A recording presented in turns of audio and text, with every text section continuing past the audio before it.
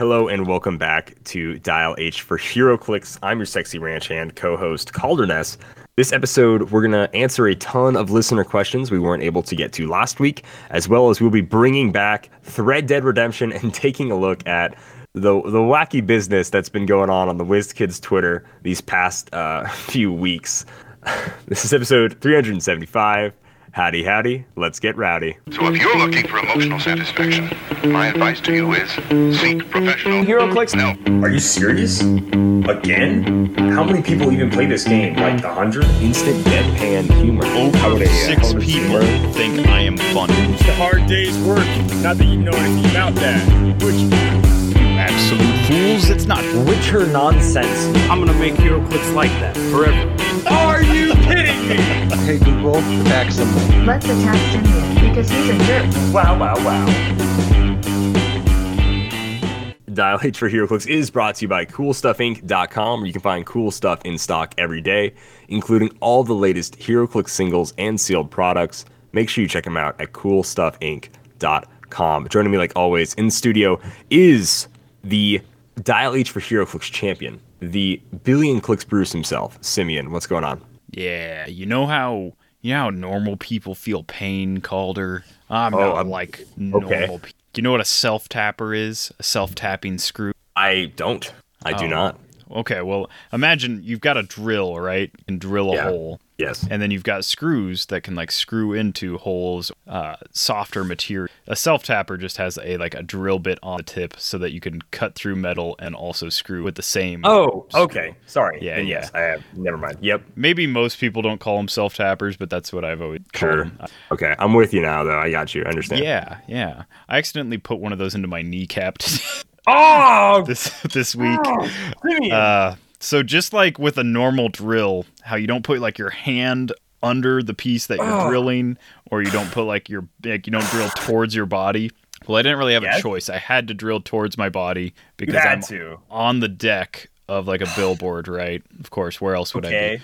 Right. And I'm putting the little sign that like lets people know absolutely no information about like the sign, internal company thing that we have to do. Legally, we have to number our sign. So I'm putting one of those little placards on, and I can't get like a good, I can't get any like good leverage because I'm like trying to put this self-tapper through about a 1/4 inch of steel, and I'm sitting there and it's like going and going, and like I like readjust, and then I'm going, and then all of a sudden like immense amounts of pain, and I like jump back as quick as I can. And I realize there's like a big old hole in my jeans, and like blood starts like running down my pants. And I'm like, I look, and there's like a perfectly little carved circle. And I was like, great. Good job, me. Gosh, dude. How deep was it? It was about a 1/4 inch. It was a good chunk of, I mean, it was like all the skin. I hope none of the bone. Gone. And that's my epitaph on my my tombstone. You right now. I can't. All the skin, hopefully none of the bone. Hopefully no bone. But it was going at like a good rate because I'm trying to get through this like 1/4 inch steel, and I'm just like, and I'm like holding it as hard as I can. Knees like tightly pressed up against it. Yeah, it was bad news, Bears. Well, I'm glad you are relatively with us today, and not. Could have been worse. Especially knowing you, it could have been worse. Well, I'm glad that we're here. God, it's so painful sounding, man. Well, goodness gracious. On that note, was there anything that made you happy this week? We'll go with that from the turning yourself into a board. As the listeners might know, this is indeed not a pain-inducing podcast. This is a HeroClix podcast. Correct. So what made me happy this last week? It was actually a couple things. I was happy when Professor Pena, you might have heard on the last episode, we snuck it in at the very end while I was editing, because the day after, Professor Pena did announce that Rise and Fall is coming out, which means that I don't necessarily care for Rise and Fall. I'm not going to be like the biggest fan of that, but I am glad that it's coming out for the people that have been waiting for it. And then on top of that, it means that we might be getting to a more schedule for the afterwards, which is good all around because I do like Empire and I like the look of, at least as far as what we've seen. So that was really nice. And then on top of that, I've just been having a pretty decent week. Lots of like nice little like things, just decent weather. My dog's been happy enough, at least currently. He's no longer growling, so there's that. Good. That's nice. just a lot of like little kind of nicety things. Yeah.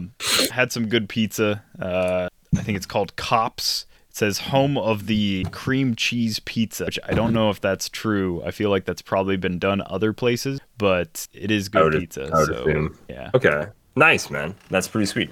What made me happy this week, doing a lot of ranch work, moving cows, working cows. That was pretty good just to get it pounded out, get it done. But I was really happy. Saw Suicide Squad with my family. I would have went to a theater, but we were just looking on Thursday this week, like, Suicide Squad comes out tomorrow. We were still like thinking that it was going to be only Friday. Didn't know it was going to come out on HBO the day before. So we're like, let's watch the only DC movie we haven't seen yet, which is the Harley Quinn movie, Birds of Prey, before we watch Suicide Squad, just in case that has anything to do with it. DC, of course, none of their movies like matter. Like not even the first Suicide Squad does it matter if you even watch it really to see the second one. You mean just Suicide Squad? You know it doesn't matter when they named the sequel and then say it was like Toy Story 2 was called The Toy Story. It really is just the Suicide. I didn't even notice that. I honestly still thought it was Suicide Squad 2, but it is like Suicide they don't Squad. Want you to remember the first one or then something. It's the Suicide Squad 2021. Yikes, man, yikes. But yeah, so we went to it and it was like, oh, it just said big, huge letters there. It was like, oh, you just watch Suicide Squad? Well then, yeah, we'll just watch Suicide Squad. So we did, and I super enjoyed it. Dude, Peacemaker is so my jam as a character. I really heavily enjoyed John Cena as Peacemaker. It made me sad we don't have a Bloodsport, Peacemaker, Polka Dot Man, whatever HeroClix figures. That was like, I was like, dang, man, they did some deep cuts for Suicide Squad, and it made me bummed. I will say, it was a really fun movie. I think if you just enjoy comic book movies and just want to have a good time, then it's awesome. And even then, it's still a really good movie. It's got a good enough story. I still, I'm not attached to any characters in the Suicide Squad, like comics at all. So like, I didn't care what they did with their characters or who died or like whatever. That didn't affect my enjoyment of the movie, except for some characters that I did like prior to going into it. Maybe I was a little bummed seeing them not get either as much screen time or not doing like cool enough stuff, I guess. So some of that stuff was a bummer. But besides that, I really super enjoyed the movie. Sylvester Stallone as King Shark is hilarious. People online are like, yeah, dude, King Shark was awesome. And I'm like, yeah, he was all right, I guess. Like, I don't know if he's like the standout part of it, but he was hilarious. Like Sylvester Stallone, like if you go in not knowing that's Sylvester Stallone, you probably won't realize that. But if you know it's Sylvester Stallone as King Shark, you're like, oh, I hear it. You totally hear it. He's not changing his voice much to do King Shark. Like I can tell. I know that broke whatever that thing that the way he talks. His thing is great. There's probably like the funniest line in any DC movie ever in the first like 5 minutes between Javelin and Harley Quinn, which is just hilarious. So yeah, great movie. Heavily enjoyed it as a non-DC fan. Really liked it. So for all those listeners out there, I think I hate DC. Hey, I enjoyed this movie. So yeah, I preemptively bought Multiversity and whatever the spinoff, the one-shot spinoff that heavily involves Peacemaker in it.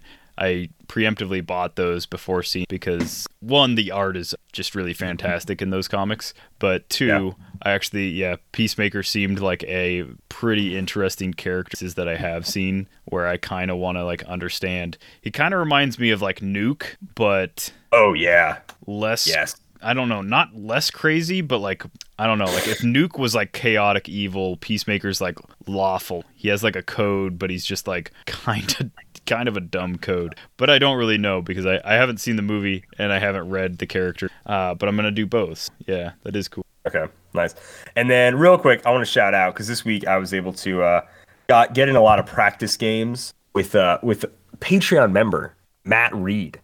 So he wanted to like practice a few Weapon H teams. There's a big tournament in Tulsa, Oklahoma today, actually, as of recording this on August 7th. We don't know who's won yet. Maybe we'll know. Who knows? We just played a bunch of practice games, and that was real good. Like, sadly, it was on Roll20. It is what it is, but still just playing a bunch of practice games, getting those in. fairly enjoyable. He was playing Weapon H, Venom Doctor Strange, Sky Tyrant at 50, Moloid, Triple Wendigo, Proteus, the two different versions, and then Commissioner and the Power Gem. Big old monster theme team. Pretty gnarly. So that's pretty cool. So anyways, that's what made me happy this week. And we're gonna go ahead and jump into a Thread Dead Redemption. Friend, I just wanted to play. Now, firstly, we ain't friends. Don't make no mistake on that subject. Now, secondly, he can't hardly see, let alone reason. Now, reasoning ain't never been one of my strong points neither, but seeing I do just fine. Ooh, it's been a while since we've done one of these, Simeon, and boy, I just get chills listening to that little opening bit of that clip. It's such a good bumper. So good bumper. Not quite as good as a generic gallery, little Scott Port. Not quite. Yeah, that's a really good one. We're on Twitter today. No, those aren't it. That's pretty funny. We're on Twitter today. This is our first time doing a Thread Dead Redemption on Twitter. We are on WizKids' main Twitter, and we're looking at a few different posts/threads. So, Simeon, why don't you take us away? You guys are going to get the gist of it once we get rolling. A lot of these. So this isn't necessarily a WizKids thread, but it is a thread because of, and not all of these are HeroClix related. So I'm not gonna read all of the WizKids what the image, because they mostly images. I'm just gonna read the little WizKids blurb reply. Let's just read like one reply for each. So the first one is WizKid says, check out this at Games Radar exclusive about our upcoming prismatic paints and sprue-based miniature. And they've got a link that you can, and then they've got all their hashtag miniatures, hashtag sprue, hashtag mini painting, hashtag tabletop, hashtag RPG. So if you haven't heard, WizKids is coming out with a sprue-based miniature line, which is it's something they've never done as far as I know. It's like one of those miniatures where you will have to cut them out of squares and put them together. This is like the Star Wars the Warhammer, a lot of different stuff. And they've also got prismatic paints that I'm interested in. Let's see, we'll do one reply. We'll go with, I guess it's the top one. We'll go with Mutant Headcrab here, says, LOL. No wonder you're quietly setting HeroClix up to fail. That doesn't really seem like it's to do with these sprue-based miniatures at all. It seems kind of out of left field there, but yeah, that's post number 1. Do you want to tackle the next one, Calder? The big post restock? Number 2. Just going right up here, we got a big restock, WizKid says, of DC Comics Wonder Woman 80th Anniversary booster breaks. They just hit the online store. You still got time to pick yours up and send in your UPCs before the buy by the case ends on August 6th. What are you waiting for? And then they have a little link to their shop. Just going to go ahead, check out the first comment here. Mutant Headcrab says, Lamau restock, in quotes. That's a funny thing to call unsold product that nobody wants. I love the other comment saying hashtag unaccountable, hashtag irresponsible, hashtag shame. Hashtag shame. All right, we'll jump to the next one. WizKids. So as you know, WizKids actually does sell other products other than HeroClix. So they've got board games. They've got D&D miniatures. They've got a bunch of different stuff going on. And so this one is a lighthearted game of undeath awaits you in Zombie Princess: The Enchanted Maze. Pre-order at your friendly local game store or online today. Hashtag Zombie Princess. Hashtag tabletop. Hashtag board game. Do one comment. Mutant Headcrab here says, what is at the end of the maze at WizKid Games? ? Is it the past rules for HeroClix we were promised years ago? Yes. Nothing I like more than talking about a new board game that's going to come out soon and getting one response, a singular response asking about HeroClix. Speaking of new board games coming out soon, and then a singular response about HeroClix, that brings us to our next post, actually, is hold on to your boats. It's time to move like grease lightning. Pre-order your friendly local game store or online today. And then it's at hashtag WizKids, hashtag board games, hashtag tabletop, hashtag grease lightning. Of course, one comment by Mr. Headcrab here is, I wish your HeroClix products would ship like grease lightning. It's actually kind of clever. That's pretty good. It's a little good, actually. I'll give it to him there. This game does actually look interesting. It's got like Hydra. So Grease. Yeah, I don't really as get in, what's totally going. Yeah, it's not greased lightning. Right. Like, it's Grease, as it's in like the country. The country. And, yeah. And it's got like some old Spartan, and I'm guessing maybe like Athens, some other old timey Greek boats. Yeah. Long boats. A racing flag, I guess. Is this some kind of race against swallowed by the Hydra? Some kind of boat race? Yeah, it actually does look checkered, like NASCAR racing flag. It seems like a fast-paced kind of. Yeah. Let's see the next one by WizKids. They posted an image of good old. This is Blackheart. Blackheart from the new House of X set. So they posted an image of Blackheart with the question, are there any HeroClix figures that make you nostalgic for video games? And to that I say yes. Well, good old Dial H did respond and we said, did. Crossbones from, what is that, Invincible Iron Man? Invincible Iron Man, yeah. Yeah. Always reminded me of the Heavy Team Fortress 2, which is actually pretty accurate. Right, yeah. Dude, that's the last comic version of Crossbones we've gotten ever. It's from Invincible Iron Man. Yeah. Dang. The rest have all been movies. It's crazy to me. But yeah. But more important than this, we've got a comment from Mutant Headcrab saying, yeah, that second wave of Street Fighter HeroClix that was never released. Not releasing things seems to be a historical trend. Dude, what? What an accusation.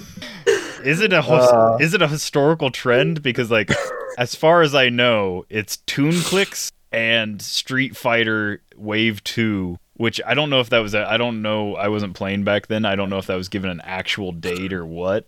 But as far as I know for sure Toon Clicks was never more than just like a pre-production like idea kind of thing. Yeah. But historical trend-wise, I don't. Other than 2020 just kind of nixing a ton of like convention, I don't think it's a trend. Like a trend needs to be more than this one-off freak year thing. Yeah. I'm not gonna lie. What game is this Blackheart dude from? Because this is the first time I'd ever heard of him. That's what I was. So clearly he's in some video game that makes people nostalgic. It's like some arcade game or whatever. Yeah, I don't know. Maybe Marvel vs. Capcom, because there was a couple things that were like mentioning that, but I don't remember that at all. Marvel vs. Capcom 3, but that's the only one I played. I know like 2 is a huge hit for like Xbox 360 and PS3 when they re-released it. For there, it got a huge boost and it was obviously popular. But yeah. Honestly, besides, and I kind of had to like stretch on my Crossbones answer. I couldn't think of any HeroClix that made me nostalgic for video games. Like the Ultimate Alliance kind of makes me nostalgic for like Doom, but we've gotten a ton of Doom. It's hard to be like, I wish we had more Dooms, but. To be fair, that was like a very like the Silver Surfer. It's all cosmic. Okay.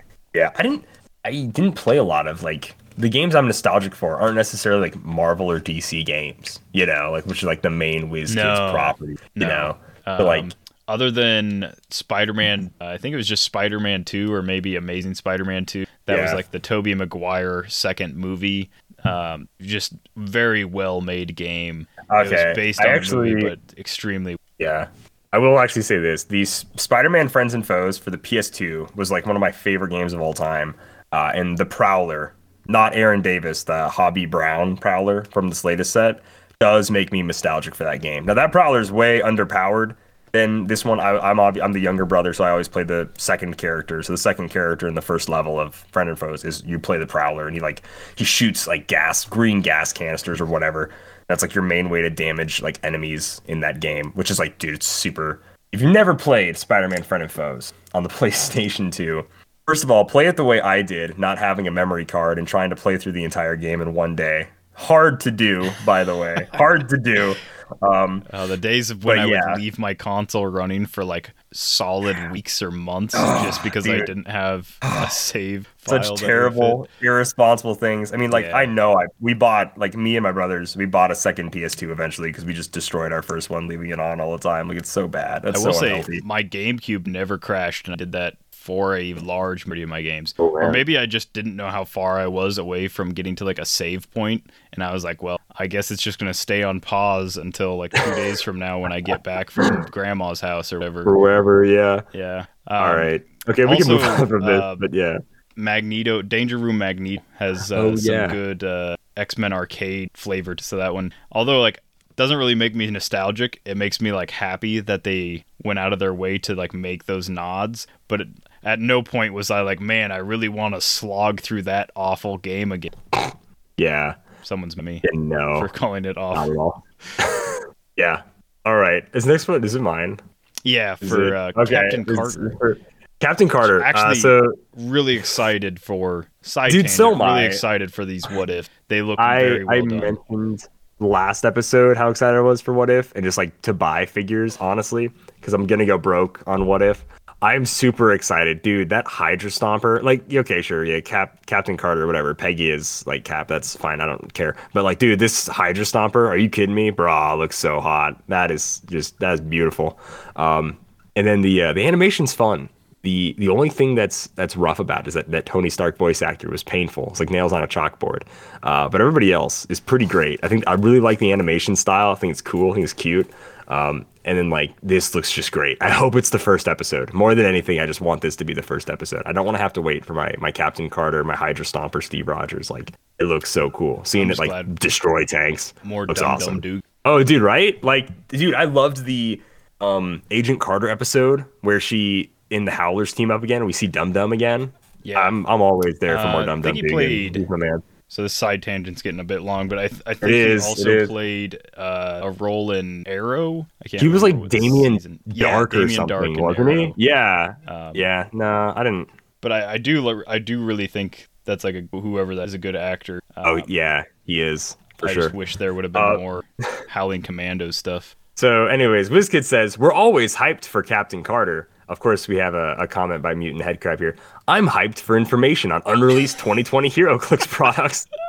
He's the art of turning anything into what he wants it to be is truly The spin on this man would put Drag Bill Race O'Reilly? Wheels to shame. Oh, well, there you go. Oh, Okay. that too. That's Nope. I probably was doing the better. no spin zone, but nah, go for it. Keep going. All right. Next up, we've got WizKid saying, what's more exciting than the Fastball Special? X-Men Rise and Fall HeroClix pre-release events. Local game stores will begin hosting events 8/11. For more info, check with your local store or check here. WizKid's link to the whatever. They added an image of the new Wolverine and Colossus from the Rise and Fall set. Of course, like those be the Fastball Special. Let's see. We've got a chain of response here. There's quite a bit. Let's see. We've got a Mutant Headcrab says, you know what else is exciting? Finding out older con exclusives became available on your online store via word of mouth because you never bothered to publicly tell anyone. I think he might be a little sarcastic here. I don't think he thinks that's exciting at all. I don't think he thinks that's exciting. And then good old Ares Edge, what do they call that? Mars Blade, call it. And obviously, you're not looking hard enough, as I've gotten emails of restocks in their store from Wonder Woman 80 to Old Con. So it continues to go on, but I'll just say not quite podcast friendly. Mr. Mars Edge there gets a little angry. Mutant Headcrab. Yeah, old Mars Cliff here is really really not watching his mouth. All right. What do we got now here? Oh, I dude. think the next up is Kibble Scuffle is one. This of our one I'm a favorite big games I'm a demo big fan for of. new players. I'm not gonna lie, I couldn't help myself to comment on this. Normally I won't comment on WizKids as anything, but like I won the Kibble Scuffle at Worlds and I have played it with my family, and it is a strange board game. It's very simple, it's very easy. But yeah, they're like Kibble Scuffle is one of our favorite games to demo for new players. We have Mutant Headcrab say, I used to demo HeroClix for new players. The new players quit because of the massive power keep and rising costs, of course. Mars Cliff here likes to show up again. He says, you mean the first booster price increase in probably a decade? Yes, there is a power creep in all gaming. It's been covered over on my YouTube page. A little shameless plug on Mars Cliff there. Give it a watch for educational purposes.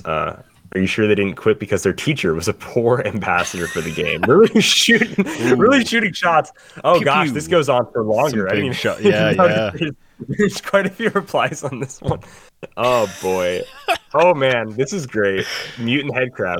MHC as they say. Lol, talk about it on my YouTube page. I'm the most regular engagement WizKids gets on their Twitter, so you thought you'd jump on my coat? Oh gosh. Oh man, he's accusing old Mars Cliff here of jumping on Mars Cliff. Mutant riding the head crab. coattails to Twitter Wow. fame by Twitter commenting fame. on the most regular engagement WizKids gets on their Twitter. Oh gosh, I can't believe they haven't blocked Mutant Dozens head of crab people read these tweets. yet. Dozens. At least halves of dozens. Whatever that. I mean, to be fair, we might be bringing more attention to this than necessary. We definitely are. But it is. I bet he's like, they're just riding my coattails to make podcast content. You guys couldn't find anything to fill it, so you had to use my content. Yeah. Well, this goes on. This goes on for a little bit. I do. So Mars here goes on to say nobody wants to be on your coattails. I assure you. I might agree with that. MHC here, and yet here you are responding and tagging me, hoping. Oh, what is this? Hoping Daddy Daddy's. Oh, Their my honor. gosh. I bet you tip your hat and say, "Lady." Oh my. This is possibly part of my favorite part of being in this HeroClix community. We don't get a lot of like weird drama, but when we do, it's just so petty and so lame. It's like I don't mean to disparage either Mars Cliff here or whoever Mutant Headcrab is. Oh gosh. But man, is this exchange just really lame. This is like of all the problems to have in the world. Oh my gosh. I want a t-shirt that It's says hilarious. Daddy with kids. The worst part is this was on a post about Kibble Scuffle. Yeah, Kibble of all games. Kibble Scuffle. Probably the This, most wholesome $20 game to ever come little, out. It's like, literally about feeding cats. You literally Yeah. set up 3 little bowls. You try to get the most kibble. You play little cat cards to see how much kibble your cats can eat. And like it's like that's literally it. And the box, by the way, it's really cute. I never did a review of this game. But the box itself, you're supposed to shuffle, like put all of the different kibble bits because there's brown and tan and orange. You put it all in the box after you take everything out, you shake it up, and there's a little lip on the box to pour it through. Like you're pouring out a box of kibble or like of cat food. Like as if cat food doesn't come in humongous bags anymore, but whatever. It's really cute to watch it like drop out of the thing, and it's like it's such clever box design for a game. I love it when the box can be part of the game. It sounds really uplifting, and it if is. Mutant Head It Crab really is. happens to be a listener or anyone who listens happens to know the real identity of Mutant Head Crab, have them get in contact with me specifically, and I will buy them a copy of Kibble Scuffle just so that they have a little bit of light at the end of their time. Yeah.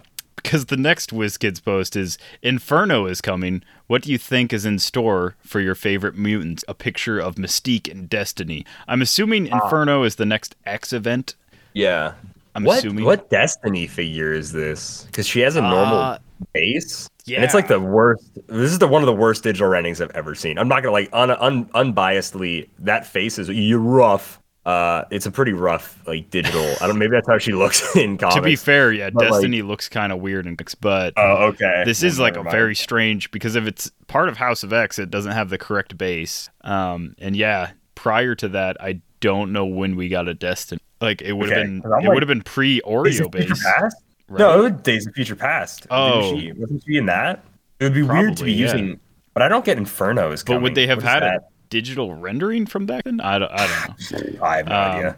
But yeah, Inferno is coming. What do you think is in store for your favorite mutants? So this is like a question for people who follow comics, who are like interested in these X-Men storylines. Clearly it has something to do with Mystique and Destiny. So maybe you're like, oh, I really hope Xavier gets like his justice done to it, whatever. Unless you're Mutant Headcrab, and then you say, I don't know, but you know what's not in store? WWE Wave 2.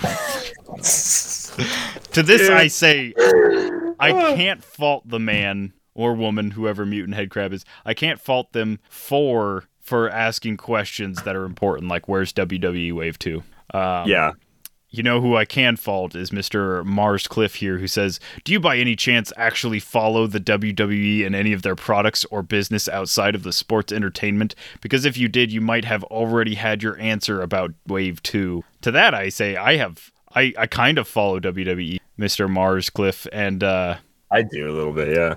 what is this in reference to? Why didn't you just say it? Because now I'm very curious. Did something happen? Did like Vince McMahon spontaneously combust or something? Like we sort of joked about it last week, but the only thing that's happened is that they let go of, I think it's only Bray Wyatt is the only person they've let go of. Right.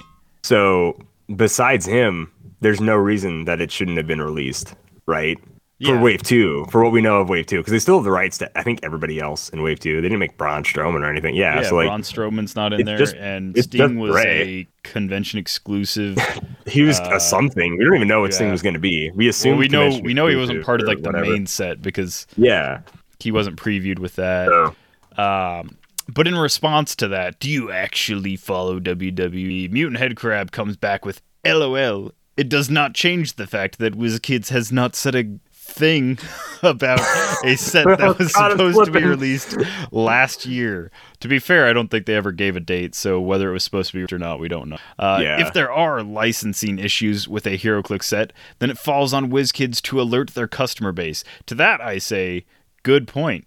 If you have an idea that, like, hey, WWE Wave 2, at the very least, because there are stores that are offering pre-sales, pre-orders on these products. At the very least, like, you should be educating those stores that, like, hey, this deal might not be going through or something. So as much as I think that this exchange is hilarious, Mutant Headcrab definitely making some decent points on my end. But not to be deterred, good old Mars Cliff here responds with, unless there are legal entanglements as to why they can't WizKids Downer own... Okay, WizKids Downer owe anyone an explanation as to why something isn't being released. WizKids doesn't owe you an explanation. That's what it was. Okay. You just think you're entitled to. In response, Mutant Headcrab says, "Are you okay?" Question mark. It looks like you had a stroke while typing. I don't want to like this Mutant Headcrab person, but they make some funny. He's not entirely wrong. It's pretty funny. It's just a typo. I can't fault. It's a pretty honest Cliff on that. Mistake. It's and a legitimate typo. It really that, sucks. Maybe that explains. Maybe that explains why you can't seem to grasp that a company announcing products and then never speaking of them again is a bad thing. End of chain. Wow. What none of those responses had any... I just want to say none of those responses had anything to do with the upcoming Inferno event or comics as a whole. Somehow we diverted an image of Mystique and Destiny and to talk about WWE Wave 2, which I'm all for normally. You know what is strange is that they didn't bring up Rise and Fall, since it's like clearly Rise and Fall related. There's two characters from Rise and Fall, but yeah, instead they were like WWE Wave 2. You know, it'd be a real inferno when Kane brings his hands down on his ring entrance. That was a real inferno. Where's Wave 2? Wave 2, or Wave 2 character. This might be Ricky Steamboat Mutant Dragon, Headcrab. Very well could be the Alex Jones of the HeroClix. Oh gosh. Oh boy. If Mutant Headcrab turns out to have a podcast that I've just never heard of, we'll have to listen and see, because it seems like the ramblings a very ill man for sure. I mean, for the amount of HeroClix podcasts, that would not surprise me. Not entirely. No. All right, WizKids goes on. Next tweet here is the WizKids Info Network is currently down for maintenance. Keep an eye here on our social media for updates. We appreciate your patience and understanding. Yes. Oh, there's a comment. I'm sure there's plenty of understanding. Probably lots of understanding. We have one comment about Mutant Headcrab. Lamau, not that anyone would notice since y'all never update it. They're updating it right now. What are you talking about? What? To be fair, when WizKids posted, I didn't see their initial post that their network, the WizKids Info Network, was down. I only got the post that the thing was back up, which is the very next one was WizKids Info Network is back up. Thank you for your patience. So I'm glad it got back up in a timely manner. It was the same day. But yeah, I did not even notice. I was at work at the time. Did not notice. Let's see. The same day as their info network going down, WizKids posted and said, "It was brought to our attention that some of the greatest painters among Marvel's heroes and villains are unclicks. Automaton, Ultimaton, Janus, Muse. Any artists from Marvel Universe you'd love to see in HeroClix? I don't know any artists in the Marvel, to be honest. You do know one, actually. Captain America is an artist. Well, I don't believe you, but no, he is. That was his secret identity when he was Steve Rogers. He went to art school before going into the war. He got drafted, not drafted, but became Captain America, all that stuff, right? And then when he comes out of the ice, he works as an artist by day. And believe it or not, Captain America. There's a mini reference to it in the first Avengers movie, the first Avenger, when Captain America is doodling a little monkey with the Captain America uniform and the unicycle or whatever. That's sort of a reference to his artist days. But that's actually Captain cool America is an artist. That scene always stuck out to me as just like a very weak choice. Yeah, like why is Captain America doodling in his notebook like some fifth grader? Yeah, like it always seemed very strange. But that seems interesting. As far as I can think, if I actually, cared to respond to this post and I was thinking about comics wise, I know way more DC artists, surprisingly, or at least people who are capable of drawing. Is it Kyle? It's the one I can think of. Kyle is, he's for sure. And even John is technically an architect, so he's got to have some artistic skill. He's got to know how to draw out plans and print. I always really liked that being helpful for them being Green Lanterns, being able to kind of process the intricacies of building something when they make a construct. So a construct's more powerful if you make it actually physical. Oh yeah. But as far as Marvel goes, man, I guess Wolverine could be considered a good sashimi artist. Slices people in very artistic ways. Okay. I don't know. But let's look at the comments here. Let's see. We've got Jack Kirby, Everett K. Ross, brother Bob. We've got Watercolor Master. Very interesting comments. And then, we've got Mutant Headcrab who says, not particularly, which gonna be a great comment when you start with not particularly. Yeah. In response to a question. You tell someone's really interested in the conversation you're having. You think, not particularly. It's like, hey, is anyone here a doctor? Not really, but it's going to be a great response. So not particularly, but I'd love to see the artists who make your figure renders get properly credited for their amazing work. Actually, a surprisingly uplifting comment. That's pretty legit, actually. I can't really hate on that one too bad. To be fair, back when WizKids still used physical molds and stuff, they did have artist credits. It would say who the artists were. Yeah, that was really cool. I'm guessing because it's digital that now can kind of, I don't know, you can kind of just swap in certain body types and stuff. I have no idea. But it would be cool if there is a digital artist in the works there, if they started crediting them again. That would be cool. Yeah. I would 100% support that. That'd be awesome. Because dude, some of those digital renders, you're just that is breathtaking. And you get the figure and you're like, dang, it is still breathtaking. Or sometimes the figures, is garbage, but whatever. Still, there's two sides to every coin. It's awful. But you're like, man, that looks amazing. Some of those digital renders you're looking at, Old Man Phoenix, when we saw his digital render, we're like, oh my gosh, I cannot wait to see that. And it's still amazing in real life. But those renders, they do look great. They look awesome. There's, they put a ton of work into them. Oh, totally. But I imagine it's someone at NECA that does the sculpting. I assume it's somebody at NECA that does it. I imagine so, but I don't know. I did have this is basically the end of the thread. Just keep an eye out on WizKids Twitter if you want more info, if you want more hot takes from old Mutant Headcrab. But I did have an interesting conversation where we were talking about, it was actually Luke from the Discord talking about how there's going to be a shortage of new sculpts because it's just being harder for companies to make the mold. It comes down to the molds because a lot of industries are just struggling still. They're struggling to get fully processed with all different kind of stuff.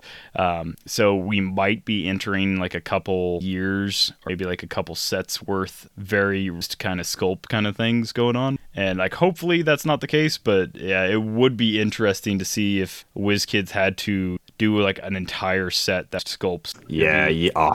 Real bad, but yikes. definitely an interesting time if that's...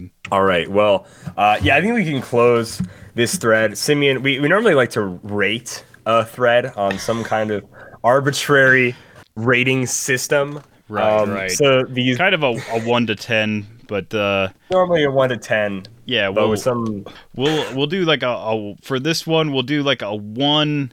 We'll rate it as like a tool, a useful tool. So like we'll do a 1 is like something that's really right, like a screwdriver that's too big for the job. That's a 1. Or too small. A 10 would be like I don't know, like a crowbar that's just like perfect for smashing stuff, including mutant head crabs in general. Crabs in general, yeah. Yeah. So yeah. Well, that'll be our rating system. I think I'm gonna rate this as just like a purely like joyful to the back and forth. Gave me zero like new information, or like did not make me a better person at all to like read through it. Nothing to take away from this at all, but just like as like a junk filler, pure like fun thing to read. I'll give it a gravity cannon kind of rating. Yeah. Okay. Can you give it a gravity cannon? Okay. Yeah. I'm gonna give this one a buzzsaw, but it's just the blade. You don't have access to the gravity cannon. So it's very impractical. It's almost useless. Yeah. It's almost useless. That's probably more likely because this is the information here is incredibly useless thread. Yeah. What strange weapons? We clearly not related to anything. All right. Well, that is pretty much our topic this episode. We're gonna go ahead. We're going to jump into a ton of listener questions. We have some really cool ones. We have some related to DICE, some related to WWE and rules changes, and a few other really fun listener questions. But really quick shout out, guys. If you want to help support the show, the best way to do so is to just leave us a review on whatever you are listening on. So if you listen on Podbean, if you listen on iTunes, Spotify, whatever, leave us a review. If you are listening on YouTube, make sure you're subscribed. Make sure you like the video, comment on the video, comment right now. Let me know what weapon you would use to describe these threads, So totally. Let us know, guys. And if you want to support the show financially and also get some really cool stuff from it, you can do so on our Patreon. We have a ton of different Patreon goals. A lot of that helps get our podcast equipment up. I was able to get a pop filter. I was able to get a ton of these sound foam squares and stuff. So making the podcast sound better. And then we use a lot of the budget, everything from our Patreon goes back into the show. We add that to our budget and we use it to make more YouTube videos and all sorts of fun stuff. So right now we have several different goals as far as like Extreme Rules 2 videos or other Rowdyverse style videos or any other really fun like Hot Ones videos that we want to do. You can do so by checking out our Patreon. And of course, doing that will get you action tokens and stickers and all sorts of cool stuff. And just for the month of August, only in August, I will be giving every Patreon member that either ups their Patreon to $10 in the month of August or joins at the $10 rank or already is donating $10 or more. They will each get a Do You Even Clicks poster sent to them, but only if you join the Patreon in August or have been on the Patreon for $10. So if you do that, you'll get this once in a lifetime, beautiful Do You Even Clicks poster from the last sort of memey HeroClix video I made, or Do You Even Dicks poster, depending on how good your eyesight is or how your brain works. But yeah, I got a digital scan made of the poster. I'll be making those this week, and I'll be hopefully sending them out. So yeah, if you want a Do You Even Clicks poster, and I'll make a post somewhere on YouTube, you can go ahead, check out our Patreon. That is all of our links to our YouTube, Patreon, everything is in the podcast show notes. So thank you guys so much for supporting the show. We can now go ahead and jump into some listener questions. There are dozens of us. Dozens! First from our Discord. And of course, our Discord is all for Patreon members. So you can join for as little as $1 and get access to our Discord. We have a great community. We play Bad Sam. We try to play it before every single HeroClix game. And if you do well enough in Bad Sam, we give away extra prizes for Patreon, which is really, really cool. So we have a question here. We're skipping down to that one. So Luke says, fueled entirely by his recent Fulcrum delivery, what type of teams do you think each Buy It By The Case promo figure works the best on? So the Buy It By The Case promo figures are Lex and Brainiac, the Fulcrum Abominus, Plastic Man, and then Gorilla Grodd. Yeah. So I actually think I was going to say Fulcrum probably. I think Gorilla Grodd actually a little bit more like stuff. So what types of teams? Clearly Fulcrum is just going to be robot. And I mean, Fulcrum can fit on actually 3 types of teams. It can go on Justice League because there's enough stuff going on there. So you can have like an Alpha Strike with Atoms and Micron and then have Fulcrum in the back, or just as like a cheap prob. Pretty solid. Fulcrum can fit on Robot / Sentinel because there's team-up cards. There's shenanigans to make Robots Sentinel. So don't die tech with a cheap retail is not a bad option, especially when Fulcrum can potentially be sidelined when Master Mold becomes legal and be one of like the first things that you quote-unquote call in with Master. Pretty decent option there. Pretty awesome option there. So those are like, that's 3, and then just unthemed because it's a decent Retaliator. Decent dials all over, to be honest, but if you're just like 25 points shy and you can't quite fit a 30-point Phoenix on without redoing your whole team, you've got the Fulcrum. Then I think the next most impressive would probably be Gorilla Grodd, who's got that really cool Perplex kind of power. Oh yeah, that's awesome. The reversion, I don't know, de-evolution ray or whatever it's called. But clearly Gorilla Grodd is going to fit on animal theme teams, which right now animal theme teams are kind of like they're like an up and coming kind of like interesting thing. We saw, was it Tyler Spees that won with animal theme at the Clicks Cup? The Clicks Cup, yeah, who won 300? Yeah. Yeah. So I mean, Gorilla Grodd's kind of like a mid-pointer. I don't know if he replaces anything on that specific team, but just knowing that you have a real solid keyword to build around him, that's definitely like an option. You've got Chip, I mean, especially like in Gold and Silver Age, there's like even better animal stuff, but then you've also got like Wendigos, whatever crazy nonsense that you need. As far as Injustice League goes, I think Gorilla Grodd probably doesn't really go. I mean, you can put him on that casually, of course, but I just don't see an Injustice League really doing a whole lot competitively. Not really. Like, Injustice League just does not have the bones to stand up on. Like, it's got some neat stuff here and there, but it's just not enough. Yeah, it just doesn't get as much love as Justice, especially not as much at all. as like I mean, Avengers. If they had more of those like really cheap 40, 50-point characters that were like, they need something that it's at least on the level of Batman. And even Microphone Batman doesn't see as much play as he used to anymore. So like, yeah, you know, you need something at least on that level to make them a serious, like, thinking about playing them like super competitive. But even so, even playing them casually, they're still not as great of a team, sadly. Yeah, for sure. Next up would be, I think Plastic Man fits on like the most, because he's got that 40 and 20-point line. I think those are the 2-point lines. He can pretty much, just like Fulcrum, can fit on a non-theme team if he wants. Of course, there's the Justice League. I can't remember the rest of his keywords. Probably like Detective. Detective, Police, the Terrifics. Wow. Freedom Fighters and All-Star Squadron. You can have a Terrifics team with just him and then Mr. Terrific for 110 points. Yeah, there you go. And then a bunch of Mr. Terrifics, I guess, but yeah. So there's only a few keywords that actually have modern equivalents that can fill out a 300-point team. But because he's so cheap and because he does something that, I don't know, because he's literally the only character in Modern that can jump off the board, turning an indestructible, immobile there's no other character that can do it. It leaves you a lot of options as to what you... So you could throw him on a Secret Six team, as we said, target with the Blue Beetle, Scarab. You'd be able to like target through that object if you wanted. Alternatively, just because the objects are kind of good, he works on like a lot of teams just as like a filler, like blocking kind of like tie-up piece. He's actually like a really, really solid at all point value. And then you've got the Justice League. That's an option to build around. Although I think Justice League at the current moment is a very Alpha Strike kind of style.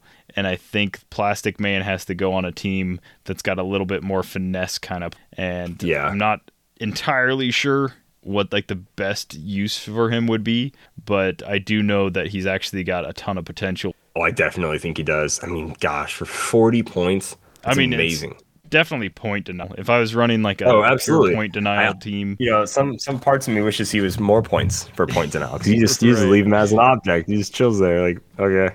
Yeah, have just fun. Turn him into a traffic cone, and your opponent's like, well, I'm not going. Don't Post score office box. What are you going to do about it? Yeah, exactly. That's what I thought. It's funny. And, totally. The last one would be Lexiac, the Lex Luthor Brainiac combo. Man. I believe Robot and Injustice. Robot and Justice League, Politician, Project Cadmus, Secret Society Supervillains, Scientist, I think. Yeah, that's it. That's it.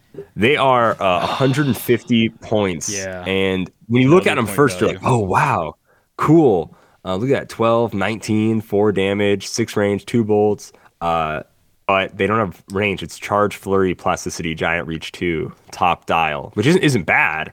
For 150 points, they are a close combat piece. They roll on to like a bad Pulse Wave power later, which is like Pulse Wave, Steel Energy, but with closer range attacks to heal up, which is all right. The nerf to Pulse Wave really kicks them in the, where it counts. Like, it really hurts.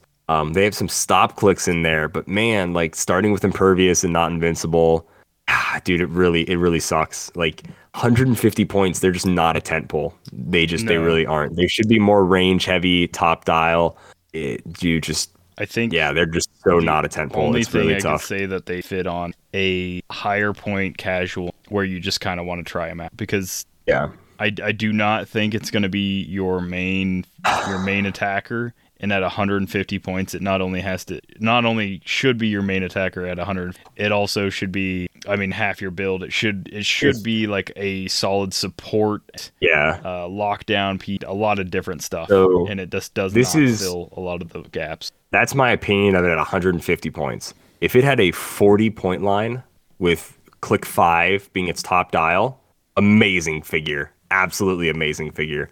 But they don't. They're only 150 points. Them not having a split dial anywhere really hurts them. Even if they had a 100-point line, which was like click 3 was their starting line, I would be like, oh, awesome figure. Love it. Like, it still sucks that it starts with Charge Flurry.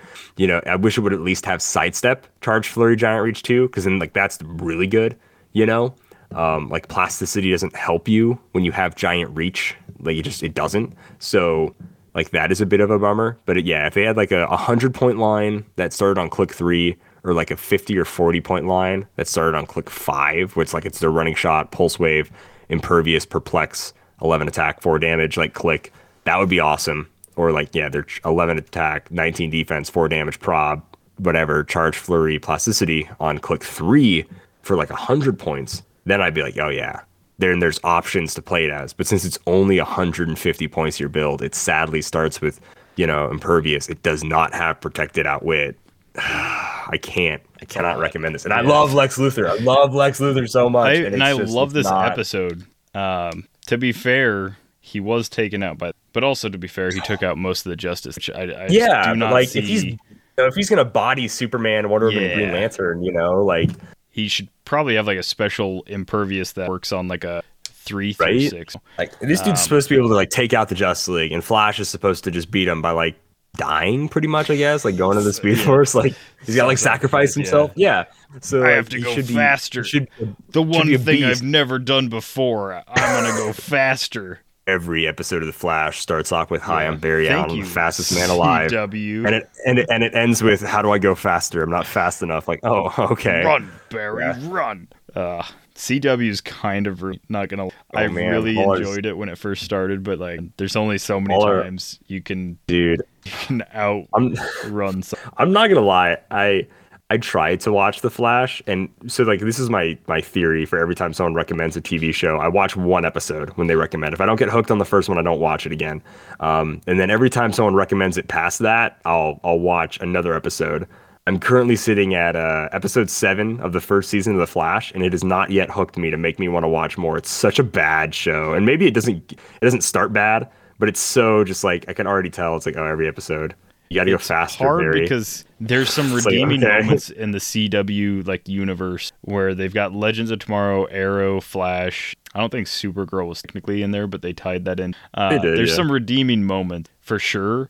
And like the crossovers are interesting, and I'm like, man, I really the story so I can get these crossovers. And then you get to the crossover, and you're like, that wasn't worth watching season 4 of the Arrow.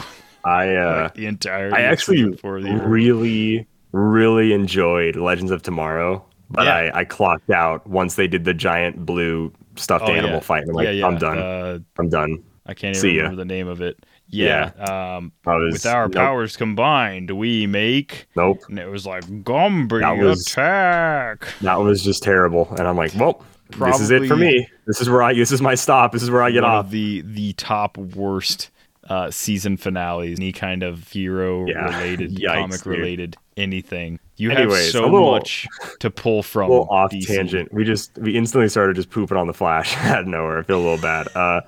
All right. Yeah. So that's the end Lex of Luke's Brainiac, yeah. question. This is Lex Brainiac. Alex the Enchanter says, Alex Mercy says, I bought and played this game. It's called Clever Cubed. It's a brand new and the third installment of a series of games that can roughly be described as Yahtzee on crack. He has a few dice-related questions. In HeroClix, as you guys know, we roll dice. Maybe you know this, maybe you don't. If you play on Roll20, we click buttons. But yes, he says, what is your favorite die or dice that you've lost? Wow. I like that twist to that question. Yeah, that's you've lost. Man, that's some heartbreak right there. It's better to have rolled and to have lost. To have never rolled at all. Gosh. As I mean, the yeah, old I'll agree, adage though. goes. So I don't agree. have a lot of dice that I've lost. I've had dice that I've given away or like gotten rid of at some point. The only pair that I've ever lost, I believe it was part of like the Batman Alpha game, which was like a HeroClix adjacent game, and it came with a set of dice that were like less than a quarter of an inch. It was like 1/8 of an inch, and it was like the tiniest set of dice I had ever seen. And I just thought it was so hilarious that I would like use them in all kinds of games. Well, the problem was like a slight breeze could knock them off of a map. And yeah, like at one point, I think I like bumped a table or something. It just like disappeared from the map, and I looked everywhere. But it was so small it could almost fit inside the pip of another dice. So it was That's like funny. impossible to find. I think I've seen those dice before. I'm pretty sure I've seen you roll them. Oh, They're yeah, pretty, yeah. They're pretty great. I used them as often as I could for a while because it was just like hilariously tiny dice. They were so small you could fit them on like the base of the character that you were using. So like if I had to count something like Asuka's like submission or the Asuka lock tokens, I could like put those dice on her dial and it wouldn't take up enough room to like block any. But as far as I know, that's the only set that I've truly lost, at least as an adult. My favorite pair of dice that I lost, and I only lost one of them, sadly, as the story goes, but my go-to dice ever since Earth X came out were the Earth X Captain America dice. I love them. They're beautiful blue. Like, they were great. They had the silhouette of Earth X Cap. Those are my go-to dice. I played so many games with those dice. And I honestly, it kills me just having the one. But I lost them during the Rock Sealed for Dark Phoenix, the Dark Phoenix Saga set. And ever since I lost them, then I lost. I didn't lose the next game, but I did lose that game. And I'm just like looking for it. I'm like, oh, this dice, gotta find this dice. And, you know, I'm playing against someone who's like, hey, you know, like, I don't see it on my side. You can't see it on your side. Can we, like, you know, just keep going? Which I understand, you know, it's tournaments, whatever. But I'm like, man, if this was any other dice, I would just like, okay, let's roll. But I was like, just like, no, please, my Captain America dice, no. Then I was like, it cuts me deep. So, hey, if there's a listener out there that has one Captain America Earth X dice or has a pair they want to get rid of, I'm your man. I'll take them off your hands. Like, I really do need those dice. Just talking about them makes me nostalgic. I loved those dice. But yeah, that was rough. His second question is, what is the most you've ever paid for a set of dice? The most I've ever paid, when he says a set, I assume he means, but the most I ever paid was when I contacted good old Stand Up. Stands for the really hilarious Dial H cowboy hat pip dice. I think I bought like a full like 20, so like 10 sets. Does that sound about right? I feel like it was 10 I sets. think so. Yeah. So yeah, like that was the most I ever bought of like a single style of dice. And so those ended up being like, I bought them just outside of that. The most expensive I ever almost bought would have been man, what is the name of that game now? Oh no. The one Smash City? Yes. Really? Smash City. Yeah. Yeah, I almost bought into Smash City, and at Nationals they were hosting like a thing for it in like the next venue, and I went up to like their booth and I was like, oh yes, Smash City, this will be hilarious, I'll buy one. And I looked and it was like $80 for the base set of Smash City. I was like, whoa, oh my gosh. And it was just like a large foam dice, the kind that you would, I say like the kind that you would see at like a pool, because they have like those weird pool balls that are like absorb water and you can throw them, but clearly you wouldn't use dice at a pool, so I don't know why that's what they reminded me of. But yes, that was almost the most. Dude, so some gamers, like if we had some real D&D fans in the crowd, they'd be really unimpressed with like what I spend on like dice. I don't have a lot of dice. Mostly like, so the most expensive pair I own are probably my metal Captain America dice. They cost me $1 because I won them in a raffle. The most expensive pair of dice I spent money on are these. I mean, they're probably $15. They're these really sweet gravity dice on Cool Stuff. I saw them, and they have their own like magnetic case, and you can balance them on the side, which is really sweet. They're just like this really nice cut. They don't spin. They don't whatever. That's my big fault for dice with the rounded edges, is like the spinning. But I believe they're called gravity dice. And they're on Cool Stuff Inc. That's where I bought them a few years ago, honestly. Before they were even a sponsor of the show, I bought these bad boys. I'm trying to see if they exist. Okay, they're not called gravity dice. I'll figure out what they're called, but they're like balanced dice or something. But they cost me like $15. They come in like, I bought them in like gray. I think they're also in like gold. If you want to be a little extra, they're in gold. And then they're also in like red. But I really like those dice. There's some of the nicest feeling dice. Mine are getting pretty worn out by now. Just, they're metal or whatever. And like, they feel good in the hand, like $15. And even like when I, playing D&D, I always just borrowed whatever dice somebody else had there. And then eventually someone gave me some dice. Like I was like, I'm not going to buy into this game. D&D is technically a free game to play. I do not have to buy anything for this game, and that's how I'm going to keep it.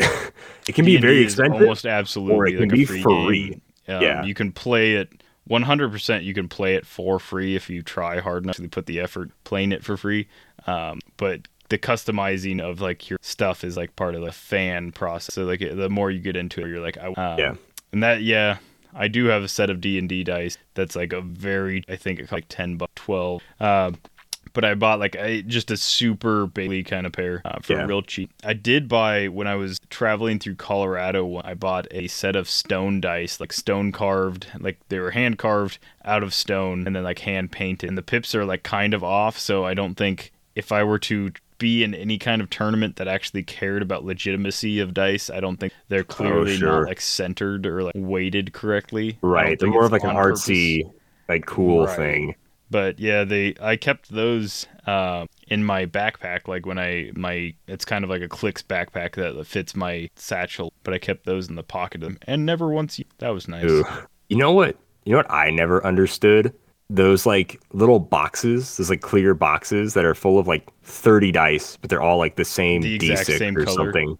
So like what do I need this for? Why would I spend like $10 for literally like rolling dice of those kind of dice? And get mad that like they're rolling bad, set those two aside, and then grab two more from the exact same box that look the exact same. And I'm like, I understand swapping out dice. It doesn't matter what they look like. At the same time, if you're like superstitious enough to think that like your rolls are based on like the specific set of dice you have, you literally just grabbed identical dice. So it seems weird, but I've never once needed 30 of the same color die. Yeah, I totally do not get those. All right, and the last dice question we have here is, what are your favorite things to do with dice that don't involve HeroClix? Yeah. I don't know. I play HeroClix, like that's my dice game. I have a few other games that also include dice, but I don't really enjoy them more than HeroClix. I mean, if I have to pick a pair of dice I enjoy, I'll go with the Evil Dead game, because that has like a deadite on one side, a blank, and then like a chainsaw. It's like those are just like cool dice for that game. I guess, but like there's nothing I do with dice besides roll them. And normally I'm rolling them for HeroClix. So yeah, those would be my favorite. Those would be my only other favorite pair of dice, I guess. And then in Terror Below, which is basically like a Tremors board game, if you like the amazing cult classic, beautiful movie Tremors, there's a weapon where the entire game is on a 6x6 grid. And then you have 2 dice. Normally, you roll them to see where a worm will pop up. But there's a weapon where you can roll those 2 dice, and you instantly kill any worm on that space or kill any player on that space, which is pretty fun when that works. So I do enjoy that. Those are pretty fun. But that'd be about it for non-HeroClix dice. Yeah, like I don't really have like a ton of like dice are like a meme. But that reminds me of like a story. So I used to have a friend we called him Ramblin' Bob. And he used to steal, gamble, and rob. He thought he was the smartest guy around, Okay. But yeah, I told him once or twice to stop playing cards, shooting dice, and he's in the jailhouse now. Oh gosh, shut up, Skinny. I can't believe it took me that long. All right, shut up. Gosh. Goodness he's gracious. in the jailhouse now.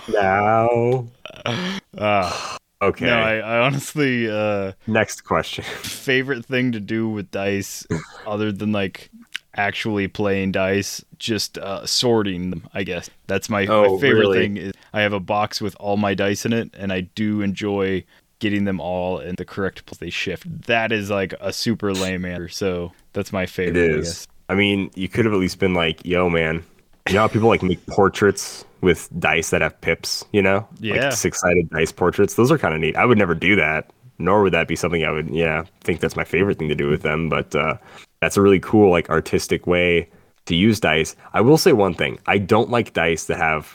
I specifically don't like D6s that have 1, 2, 3, 4, 5, 6 as the letter and not as individual pips. Ooh. That really bothers me. I quite heavily dislike that. Yeah. It's, in my mind, it's easier to do the math with the pips on the dice. For some reason, it just is.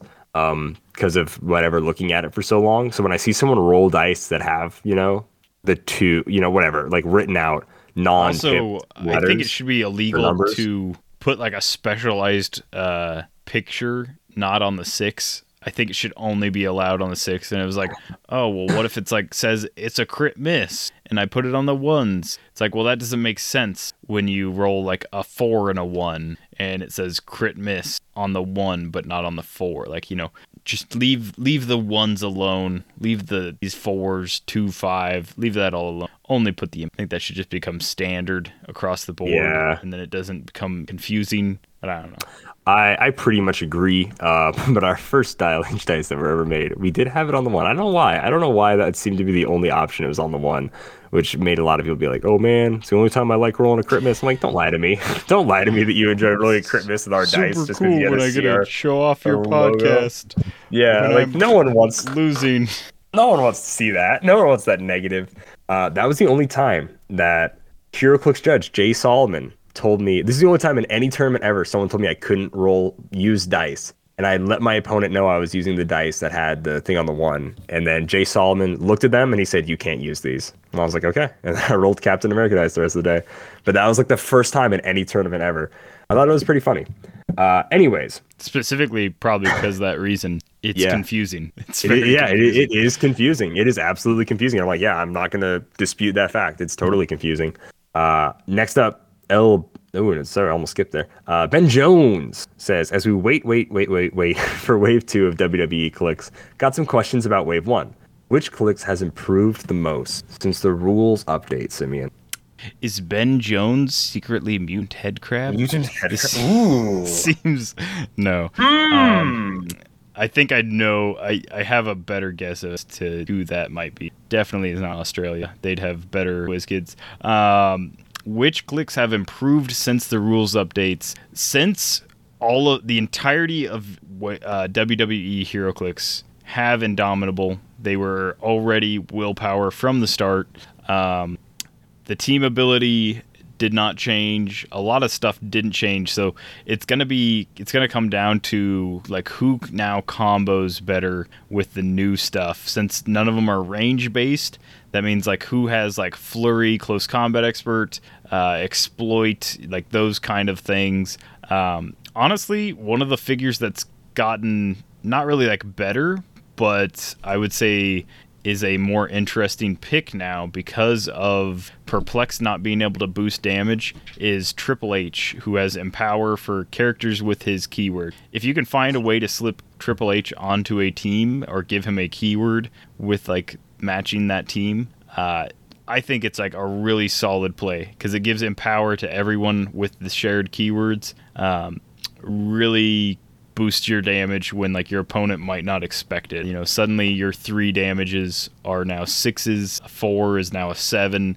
It's something that's not as expected nowadays.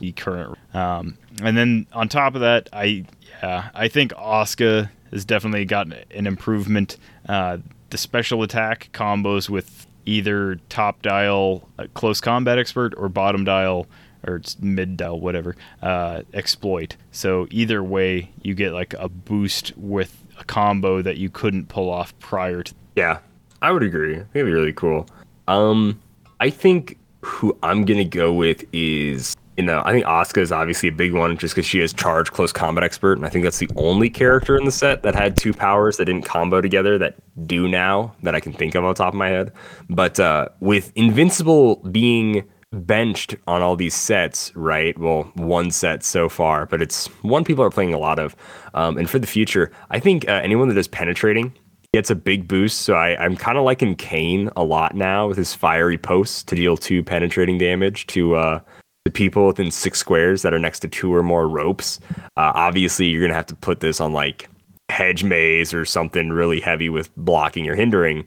But I definitely like this Kane who can like AoE effect like 2 pen to everybody, which is really, really cool. Yeah, and can't be targeted from range. And he can't be targeted from range. Yeah, like I think and you can get this Kane. You can get them there. So if you lose map and then they can whatever, you can like move all the way up and you can do this on different turns too, and then TK him up because he's a monster mystical politician. Like those all have TK. Yeah. Somewhere in there. Onslaught could TK him up, and then he can do power action within 6.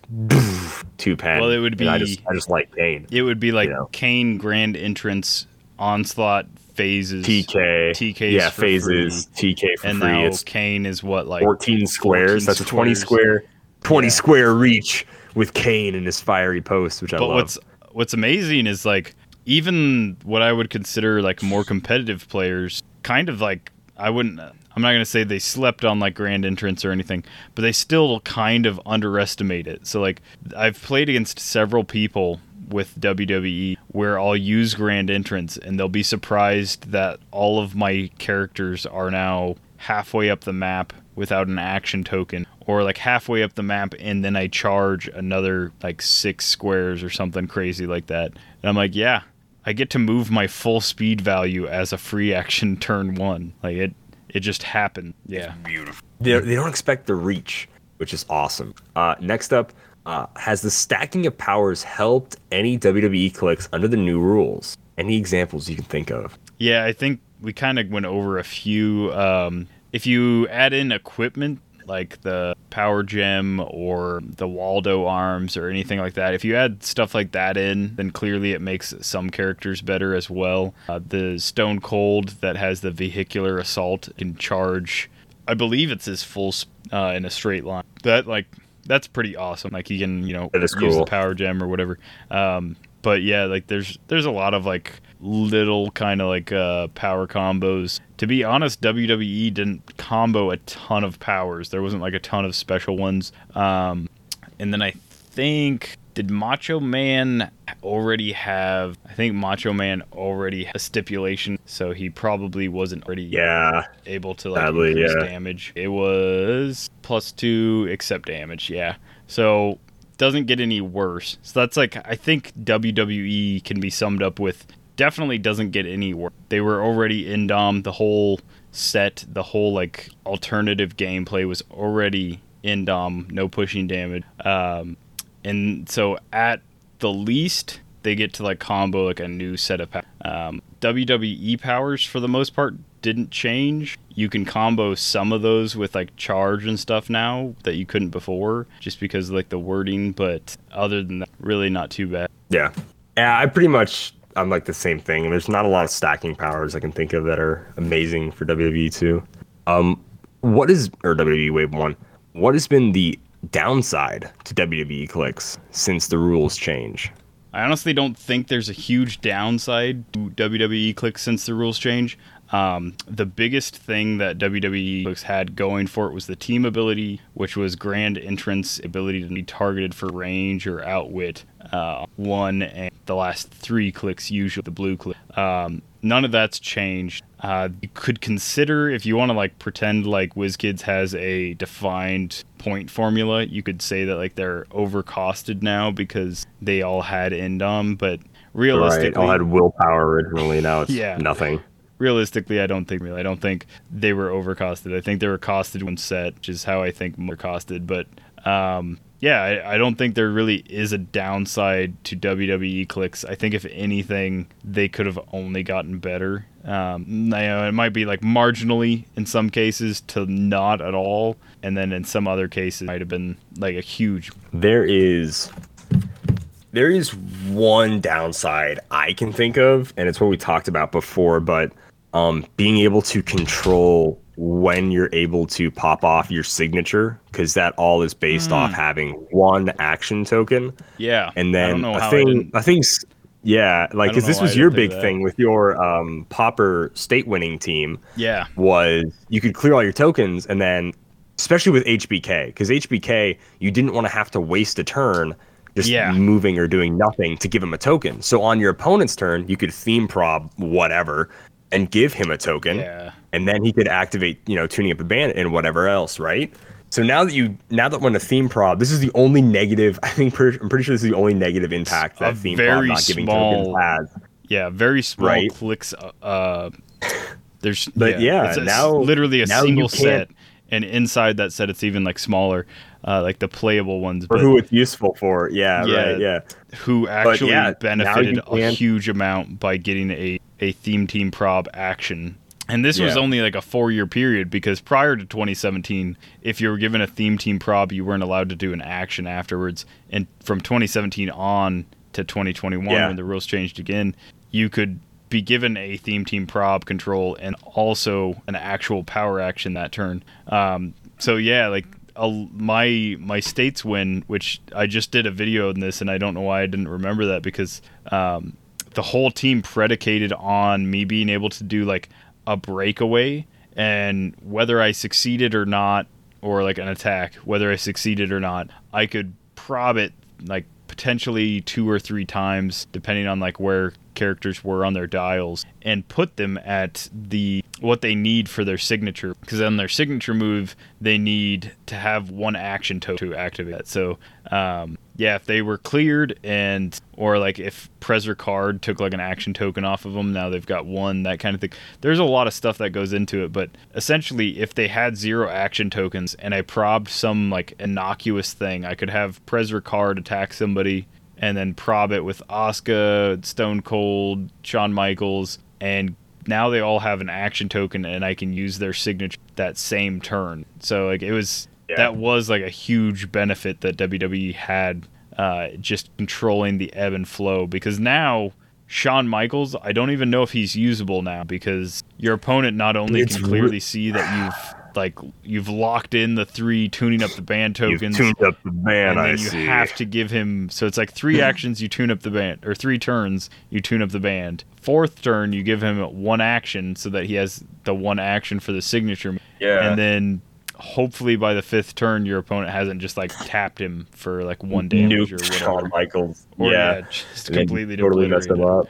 Yeah, dude. And then another bad thing, I guess, speaking of like, if we're really hyper focusing on poor Shawn here, but he can't perplex damage anymore. So you used to be able to, if you didn't want to have to go +3 to attack and damage, you could just take your +2 to attack and then perplex up your damage. But now you can't do that anymore. So you have to be a bit more creative with like empowers and stuff or whatever to get like Shawn Michaels up to that. Like, big punch. Because Yeah. like when you have a 13 attack, you don't need a 14 attack. I assume most Heroes players, you have a 2 damage. I you don't need a usually 4 did, damage. but Well, yeah, I would also Why not? perplex But up Sean's speed because his signature was move him up to half his speed value. Oh, so, sure. It's normally 10, but if you perplex his speed up once, so it gets him 1 extra 11. square. But yeah, Sean Sure. definitely did not benefit from this change. I think he gets hit the hardest. Absolutely. I don't think he changes too much for the worse, but he definitely did a lot better. There's 0 upwards change, so it's like at best stay the same, at worst be Shawn Michaels. Yeah. All right. So that is. Oh no, some more. And then just straight up asks, is Asuka the best WWE clicks? I will say no. But I think she's good. I don't think she's the best. Well, I don't like Asuka, so I don't want to play her, and I never bought her. So if she's good or not, I don't know. But like, you got Eddie Guerrero. You can see a lot more competitive. Eddie play, and I Guerrero just top love dial Asuka, is man. cheaper than Asuka top dial. That too. So I'll go over, because I've played Asuka a lot. I'll go over my top Big Asuka mark. cons. This guy. Yeah, big Asuka stan. Well, in the wrestling business, Just we got have me to call you a Asuka Mark, Simeon. We have to. Sorry. Oh, okay. Keep going. So Dude, top this is the dial, lingo. The my lingo. biggest problems with Asuka is top dial. She does not have an attack power. So if you start her at the best, potentially the best click that a WWE character can have, which is their starting click where they can't be targeted from range, she doesn't get what I consider her best power, her dial. And that's the Asuka lock, which is submission hold, and then you increase damage +1 for each Asuka lock the opponent has, basically a maximum of 3 damage, which at this point in the game gets through every single standard defense power, and it gets through almost every special defense powers. The Asuka lock is just amazing, but you have to play her at 40 to start with that, and that's a real short dive. 4 clicks where she can be targeted from range. So if your opponent just nukes her, then she's just gone. Yeah. So for 80 points, you don't get that until you get down dial. There's no way to push her, so if your opponent just ignores her, then at best she's a 12 for 4 on her own. With her signature, she can modify damage, so she can be a 12 for 5, which isn't nothing, but it's also not amazing for 80 points when there's no like pen damage, no precision strike, there's just nothing other than the one reason I've played her at 40 points more than any other WWE character, I've put her on so many teams at 40 points, is because her trait, no one is ready for Asuka. When she KOs an opposing character, choose a combat value that she has not chosen for this ability this game, modify it +1 for the rest of the game. If she has already chosen 4 combat values, heal her 2 clicks. So that combined with what her last click is, makes Asuka for 40 points almost more valuable to me than Dark Phoenix for 30. Because Asuka here, you can do, I KO one character, I either use lightning speed or charge or whatever, and I KO like a bystander or like a cheap little like whatever kind of piece. I set up a like scenario where I can KO it right away, and I instantly put that first +1 into. Now she's an 18. I mean, hopefully I've got like a defend, so she's like a 19, and then I've got a +1 defense, so she's a 20 with super senses. But potentially she's just an 18 on her own. On click 8, she has combat reflexes plus a blue click, so she's naturally only a 20 because you can't outwit on a blue click, you can't range attack on so she's just a 20 because all you can do is close attack. If I already have that +1 from earlier, then she's a 21. And so like your only hope of taking her out is either Pulse Wave or like Poison or something like that. But yeah, like she only gets better from there. If I can KO multiple characters, multiple things, I can get her up to a 4 damage on click 8 by herself. I can get her up to an 11 attack by herself. I'm almost never going to care about healing her too, because to be honest, that last click is the best click on her dial. But yeah, it's just I'm not gonna say Asuka's the very best because she suits a very specific role, but man, it's a super solid 40. It's so solid. Now that we've talked about Asuka for 5 minutes, we Asuka. can move on. Doesn't know who I am, but someday. What is? I know several fans that are like that, but unironically, Simeon. Yikes. Anyways, which is your favorite or best WWE map? I'll go. My favorite is the training center, just because it's like a weight room. It's kind of funny. It's a very simple map. It's sort of really got some solid. walls in there. It's pretty fun to play on. And then probably the best is just WWE Arena indoor for like the team you want to play on. But it's the one that sees the most play. For sure. It's just this. It's indoors, sure, but it's completely open. It's got hindering and it's got obscuring, which is just hindering now. So it's just this huge wide open map with nothing but like hindering terrain on it. So. Yeah, But it's indoor, which is one thing. So you can, barrier or whatever. Yeah, it's a great. I mean, in the era of 2019, it was a great map against almost everything because WWE needs 0 elevated. So if you manage to win maps, you want to put them on. I mean, none of the WWE maps had elevated but you didn't want to like put a ton of walls or anything in their way. It's all close combat. You want to close the gap and attack your opponent. And you didn't really care if if your opponent had a range heavy it really did not matter if they could outrange you because hopefully most of your team was on like either a blue click or click wall. But yeah, the WWE Arena, where they had a specific spot where like the WWE ring was kind of like sort of supposed to, is awesome. And then the training center was my go-to if I wanted like more closed off kind of stuff, but I almost always went with the WWE. It's just very thematic, really cool. It's kind of weird because your opponent like enters from the crowd and you enter from like the actual like entry ramp, so it's weird, but it's fine. Yeah, that's true. All right, and that is all for Ben Jones' questions. So cap us off on Discord. El Presidente here gives us, if you can make 3 2x2 Transformers, who would you make? I gotta go with, there's some stereotypical answers that you could do, but I'm gonna try to think of some slightly, ever so slightly, not my gift, but some other slightly unique ones that are like real Transformers. I thought that was Roblox. That doesn't count as Transformers. Right. So they made. These aren't really Transformers, but they did crossover Transformers action figures. Oh yeah, with Hasbro, and they have a Wolverine, Captain America, like Hulk Transformers that are really cool. I have that a go Wolverine into, Transformer. Oh, you do? I own. Dude, yeah, I really own need a that Wolverine Captain that America turns one. into a wolf. Oh, he turns into a wolf. See, like I think Hulk and Cap, like Hulk turns into a tank, and Cap turns into like a Jeep or something. And then this might just be a different set of. That might be a different thing. I don't know.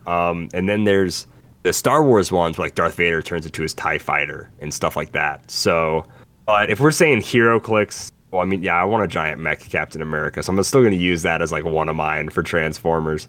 But if we're going to make it hero clicks, I could try to be cool and say other ones, but I think we need to have like Optimus Prime and Megatron. Like if we only get 3, 2 of them have to be like Optimus Prime and Megatron. If we're getting Transformers, then yeah, absolutely. Yeah. I feel like it would have, if we ever got a HeroClix set, it would have to be like a full booster set where like the shifty focus was common, uncommon, rare, and you had, you actually had like... and you could have like all the Witwickies as like human bystanders that the robots themselves could pop out, or they could just be really cheap figures in the set. You could do... Yeah, but I feel like if you were doing a booster set, it would 100% have to be like Pacific Rim style, Yeah. It would, because you couldn't make them all 2x2s. If we were building a set like that, it would be really hard to collect everything. It ended up being. Yeah. I don't know because clearly, WizKids cannot do figures like legally. They can't do figure like pose trans. You would have to have like just like Beast Boy. You would have to have like the pterodactyl, T-Rex, cheetah, whatever. And then like my Transformers would like I did not grow up with like the 80s Transformers, the original. Like I grew up with none of that. the original series that I saw was Beast Wars, which is that explains so much about you. From what I can tell of like the Transformers fandom, Beast Wars is kind of like the black sheep of the family, and a lot of people do not like it. Or it's like, to be fair, the animation was like CG weird kind of animation. It was like very strange, but it was like early CGI. It was not like modern day, I can make stuff look really neat and really realistic. But that being said, yeah, like Megatron from Beast Wars, literally a T-Rex that turns into like one of the most imposing villains of all time. And like, in my opinion, he was just like a very ruthless, for no reason other than like he was just like, oh, like the war is pretty much over. We should just still kill this other faction of like Cybertron characters. It's like the Maximals versus the Predacons, the Beast Wars thing. But it was like, they're all the same race, they're from the same planet, and he was like, oh, we crash landed on this planet, we'll just still kill them because I don't like them. There's like no hope of getting back. He was just like spiteful at that point. And then Optimus Primal, because he was an ape. He was a monkey. Optimus Primal at one point in the series combines his spark with the original Optimus Prime's spark and becomes like this giant mechazoid creature that's like half monkey, but mostly it's like instead of Mecha Godzilla, it's like Mecha King Kong. And that's essentially what he becomes, and he's just like super overpowered for a few episodes of the series. Interesting. And then, yeah, actually, like one of like my favorite toys growing up. It wasn't mine. It was like $70, so it was a friend of mine owned it. But it was super cool because it turned into a tank and like this weird super mecha dude with like all these.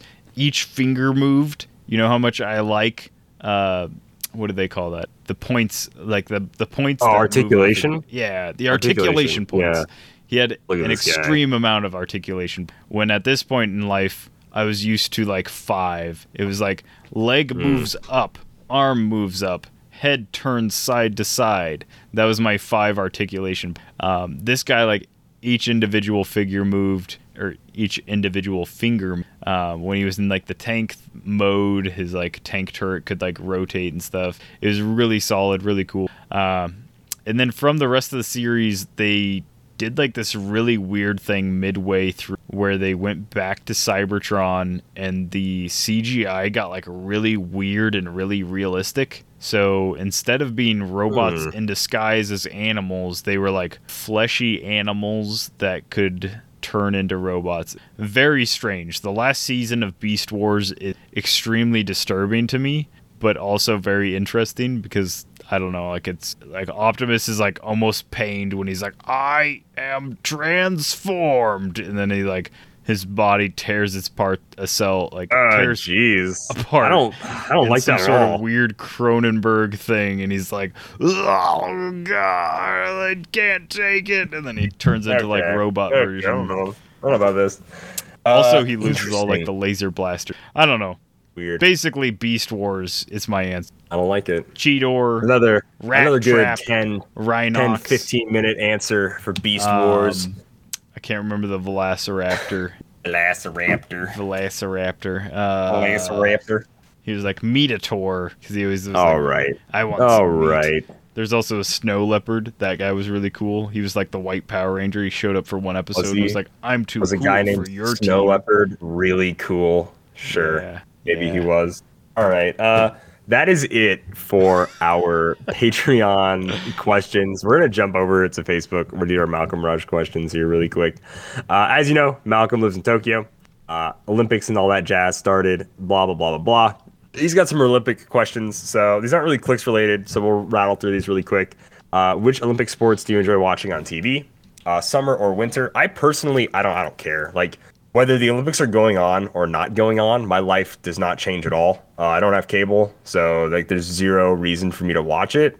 So I'll just like shout out like my dad's favorite sport, for the Olympics, and that is curling. And it's like that's always kind Yes. of fun to watch. Curling is kind of cool. So like I do dig it and enjoy watching curling, especially the men's curling team that does look like a bunch of people that would indeed Yeah. play curling. Legitimately looks like the guys that would be part of like the darts at your bar, and they were just like happen to be because they're not like super physically fit. They're just, you don't have to be in excellent shape to good at curling. Yeah, it's true. Knowledgeable. Skill based. All right. Are you curling too? You just gonna jump on curling? So Curling's my awesome. two, Okay. that I typically watch. I really like the winter biathlon. That's the one where they have to like ski around the little track, and then they take a pot shot at like their target. And I can't remember what the rules are exactly, but it's like if you miss, you got to do like another lap. And it just seems like such a high school thing where like your coach would be like, "You missed, take a lap." But I really like the biathlon. It's just really fun. Combining shooting, which is like America's favorite pastime, shooting, Correct. and also like some sort of like race combined with that is pretty interesting. And then weightlifting. When it comes to feats that I would never be able to perform, my brain doesn't quite understand people that are really fast. Like I'm like, yes, that's fast, but part of my brain's like, I am also fast. I could be. But what my brain really does understand is mass amounts of weight. So watching like Eddie Hall, what was it, hang clean like 1,000 pounds. Yeah, that's true. It's like my brain is like, or I don't even think it was 1,000. I think it was like. Even then, I feel like no offense to the Olympics, but like Olympic lifts are not as fun to watch. They still do deadlifts and like whatever, but like not as fun as strongman. Strongman is way more fun to watch. Right? Yeah. Like just fact. For sure. Yeah. And that's because Olympic lifts are like very structured. This isn't like a real thing that you would do in real life. I want to know how many motorcycles a man can lift. That's what I want to measure it in. What the hell is a kilogram? Can man pick big stone up and put it on table? Don't disrespect the Atlas stones like that, Simeon Bruce. That's a fun one to watch. It's super fun, but it's so weirdly old timey. It's like, or like the keg toss, where it's like, he's gonna toss the keg toss. I understand, because if I get mad in a bar and I like get behind the counter and pick up a keg, I want to know how far I can. But at no point am I like, oh, I just found this really heavy rock and I want to like show it off to my friend, so I'm gonna carry it over to his table and set it down on his table. Like, I don't understand those. But yeah, for sure, dude. All right. Next up is, which Olympic sport do you hate to watch? I honestly, like I said, I don't like watching the Olympics anyways. So besides all of them, specifically like normal sports, and by that I mean like baseball, basketball, volleyball. I don't know if we play soccer, but like soccer, like these are just normal sports that are also just now at the Olympics. Not interesting to me, I guess. I think normal. Yeah, I agree. Like soccer, baseball. I don't even think I don't even think it's considered in the running, unless you spell it with it. Then it's football. It's not. Normal football is not a global sport. No. So it's not. But if those were going to be like a worldwide event, I would prefer it be like the World Cup, where you have a basketball World Cup, you have a soccer World Cup, a baseball cup, like all those kind of things. Like, because it's only interesting to me when that is like the entire event. If you give me the option of like watching Olympic baseball versus Olympic like card flicking, I'll watch the card flick, because I'm like, man, some of these people are going to be really talented. Where I've seen wacky sports like that. Yeah. Here in America, we watch extremely talented baseball players, soccer players, football players, like all those things. We watch them constant. The Olympics are like the one time that like the track and field, like the weirdo sport kind of people get to like shine. The weirdo like, they don't sports. normally, the Ocho, ESPN You're right, Ocho people. Truly, it is though. Yeah, because like any other like day of the year, do you think I biathlon. care about like fencing? No. Yeah. I mean, we've got like the lumberjack games, but like Alaska and I don't know, Michigan, like those northern states are never like North Dakota's never like, hey, let's get a league together and we'll do some winter biathlon. We'll all shoot and skate around and then shoot again. No, it's kind of neat. Yeah, but no. All right. Number 3. If you could go to the Olympics, which sport would you watch live? Honestly, I don't like watching sports. I also don't go to a lot of sporting events. I don't enjoy just sitting in the bleachers watching sports. That's not for me. I'm not a sports fan. The only sport I enjoy watching is hockey. So I guess hockey for Winter Miracle Olympics. on That would Ice. be yeah, dude. That would be it. That would purely be it. That'd be the only one I would want to watch. Just because I'm like, oh yeah, this is the best of the best. No scoring is going to happen here. We're going to go extended, maybe 1 goal. See what happens. Like that's how pros play hockey. Anyways, what's one sport you'd want to watch? Assuming I'm a bystander that has like no interest or no stake in nobody part of like my friend, like I'm not rooting for any particular person. That would rule out all track and field. I find track and field extremely boring unless I am running in it. It's like I can watch people running around a track like legs move. That's how that happened. It's super boring for me unless I'm actually, even like when I was in like high school track and I'd watch other events, extremely bored. At no point am I like watching their technique. My brain just goes like, yep, those are people moving. Like, who cares? Those people seem to be moving from this very far away distance. But again, if I could watch the weightlifting, especially like the last rounds of weightlifting when they're like determining winners, when people are pushing their bodies like beyond normal capabilities, like what they did for and stuff to get that kind of, that's really interesting to me. Things that take a lot of effort and a lot of skill I find interesting, but also I have to understand them. So I can never really like enjoy or watch gymnastics and be like fully invested because I have zero Which sport do idea. you want to watch, Simeon? Which one do you want to watch? Weightlifting, yeah. Because there we go. Perfect. Thank you for your answer. Next question. Goodness gracious. This is why I hate track and field and gymnastics. Okay. it's All true. right, Simeon. I don't understand why they score. Like gracious. she did more Goodness flips. Why gracious. she get less score? I don't understand. Oh, dude, I get that too. I was watching the men's. It was like they were just like on a bar and they were just flipping around. And listening to the commentary, I'm like, yeah, dude, he's flipping around. He looks so cool. They're like, oh, they're going to take off points for that. And I'm like, what'd he do? He flipped like the last guy flipped around. You're like, around the bar. Yeah, I get is it. the goal to flip faster than the last Flip person? faster was the technique. Or is it switching like, hands? what is it? I'm impressed that they can mount one way and then dismount the other way. The amount of times they switch directions, go around and around that bar and not like and stick the landing. I'm a little impressed. That is actually a little impressive. But we were watching the American guy and then they were just like, dude, he really messed up. That's really going to kill his score. And I'm like, what'd he do? What did he do wrong? Like he sort of stumbled a little bit on the landing, but they were like talking about other things he did during his routine. And I'm like, bro, he looked amazing. What are you talking about? It's weird. Anyways, who are your favorite athletes from Olympic, past or present? Obviously, big shout out to Kurt Angle winning Olympic gold with a broken freaking neck. And I don't really care about any Olympic athlete, but because he is a that is true. I put some respect on his name. 2 Olympic gold. But because this dude is a South Dakota native, graduate of University of South Dakota, just won Olympic silver this year in pole vault. Chris Nielsen, I think is his name. Congratulations to him. Big up South Dakota silver medal. Love to see it. So that's awesome. But yeah, any favorite athletes for you, Simeon? I didn't even watch this guy pole vault, I guess, but hey, he got silver. So that's cool. Like other than Kurt Angle, I'd have to go like Steve-O. Always really put his body on the line. Really impressive style. Okay. Always got a 10. I know the judges don't always rate him out of a 10, but I always did. Okay, Simeon. No, right.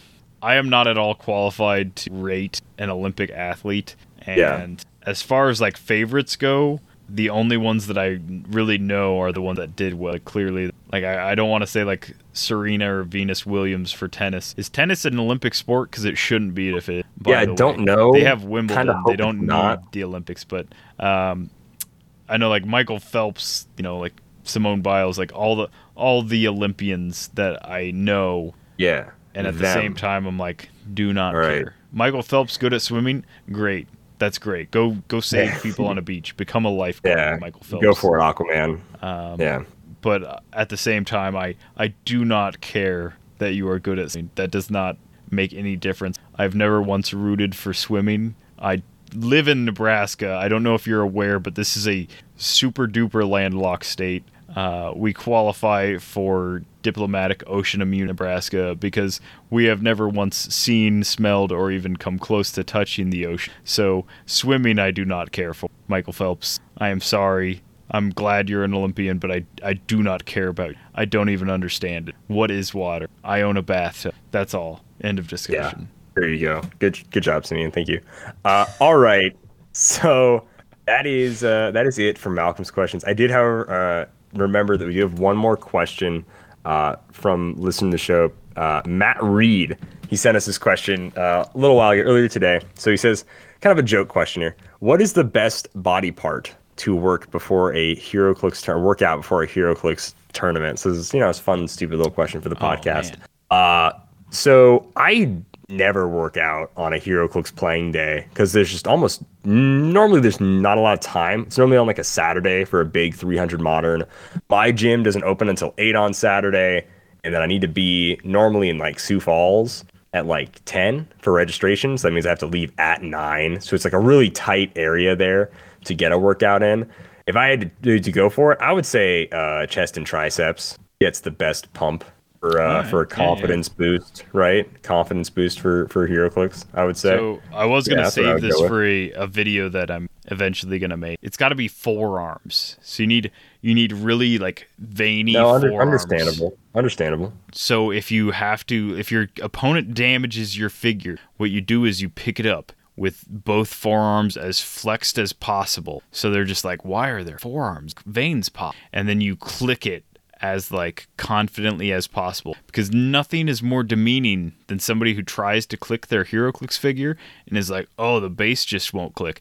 No, that cannot be you. To maintain full control of the match, you need your opponent to think there is no weakness. And so you cannot have the weakness of your HeroClix, your tiny plastic figure, stopping you in the dial. No, you have to crank that.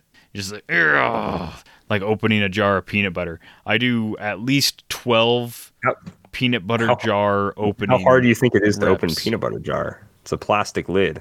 You mean pickles? Peanut butter pickles, whatever. I don't know. Well, I don't think historically, I don't think there's been a historical trend of peanut butter jars being difficult to open, Simeon. Well, you gotta start somewhere, Calder. I'm sorry.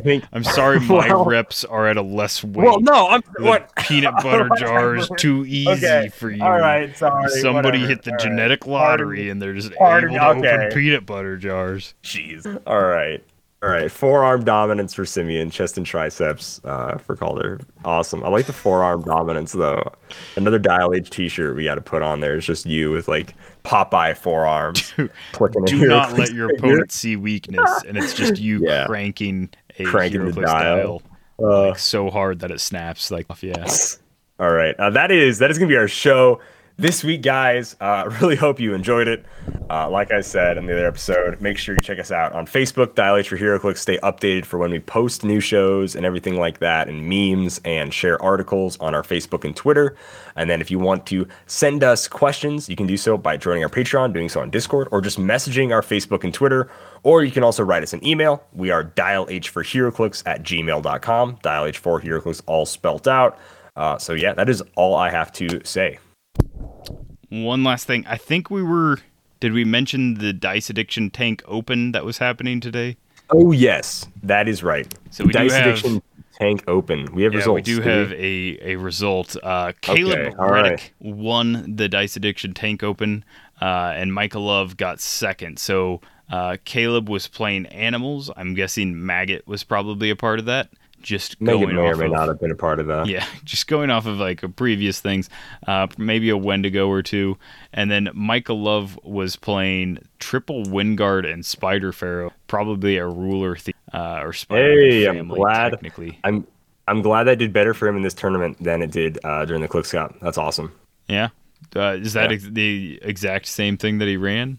That is the exact same team. Triple Jason with Spider Pharaoh. I don't know, maybe he switched up his sideline a little bit. I imagine, Commissioner's on that bad boy. So, like, I don't know. Oh, yeah. what else. But yeah, like that's awesome. What I I'm love glad about, it just worked out better. The multiple Jason team. So Although it many- seems so like many there's not like a bystanders. ton of offensive capability, each Jason can use the same sideline. So if you have one commissioner on the sideline, each one can generate rookie bystander from the single commissioner. So that's one thing that I've always thought was really cool about the Moonguard builds. I've never seen a triple one, but it makes sense. If you're using it with Spider Pharaoh, you've got access to Barrier, you've got a pretty solid taxi, plus I think Spider Pharaoh has like Perplex, Prob, and If you enhancement. mess up a little bit, not gonna lie, Spider Pharaoh hits hard. She's an 11 attack, precision strike, 4 damage, top dial. You know, like she punches way harder than she should. It's crazy. For like 65 points or something, yeah. Yeah, dude. And, you know, she's got enhancement, leadership, prob control, all on her special damage power, top dial. Yeah, she's awesome. She's really great. But yeah, no, good job to Caleb Reddick for cementing that W. Yeah, it's pretty cool. Yeah, Weren't able to make it to the tank open this week, but you know, I'm glad everybody showed up, did well. I'm just assuming the animal theme team was probably something along the lines multiple maggot Chip or something. Yeah, Chip, maybe Wendigo, definitely the high evolutionary. Oh, for sure. Probably most Some likely like a Grods. gorilla Grod, Yeah, some Grods. I mean, that seems to be, there's just a ton of really cheap. Oh, yeah. Makes sense. Oh, yeah. Oh, maybe a little bit of Spider Hammer Eye action. I think that was on Tyler Spees' build, was Spider Hammer Eye. So maybe a little bit of Spider Hammer Eye action. I still don't see why Spider Hammer Eye is great, but yeah, I mean, I guess it's free attacks, like something that's hard to attack. Helps you with that alpha. Sure. That's what I see. But with that, congratulations. If you're looking to pick up some competitive figures like the Maggot, the Spider Pharaoh, maybe even Jason Wingard, Spider Hammer Eye, Wendigo, or 510, you should check out CoolStuffInc.com, where you can find a lot of these figures, although at this point, hard to say, those tend to go pretty quick once the potential is realized. But you can check them out. We got a Jason Wingard for 75. Sorry, keep going. We got a Jason Wingard for 75. Pretty good, pretty normal. I'd say average price for Jason. And if you want to pre-order some of those WizKids games that we mentioned in our Thread Dead Redemption, Grease Lightning, the weird princess escape, crazy. Those were totally why we did Red Dead Redemption. Yes. You can check those out at CoolStuffInc.com as well. They have more than just HeroClix, but they definitely have coolest singles and sealed product. So go ahead and check them out at CoolStuffInc.com. Sadly, Kibble Scuffle is out of stock. And with that, like always, happy trails. So if you're looking for emotional satisfaction, my advice to you is seek professional HeroClix? No. Are you serious? Again? How many people even play this game? Like 100? Instant deadpan humor. Over 6 people think I am funny. It's a hard day's work. Not that you know anything about that. Which, absolute fools, it's not. Witcher nonsense. I'm gonna make HeroClix like that forever. Are you kidding me? Hey Google, attack some. Let's attack Simeon because he's a jerk. Wow.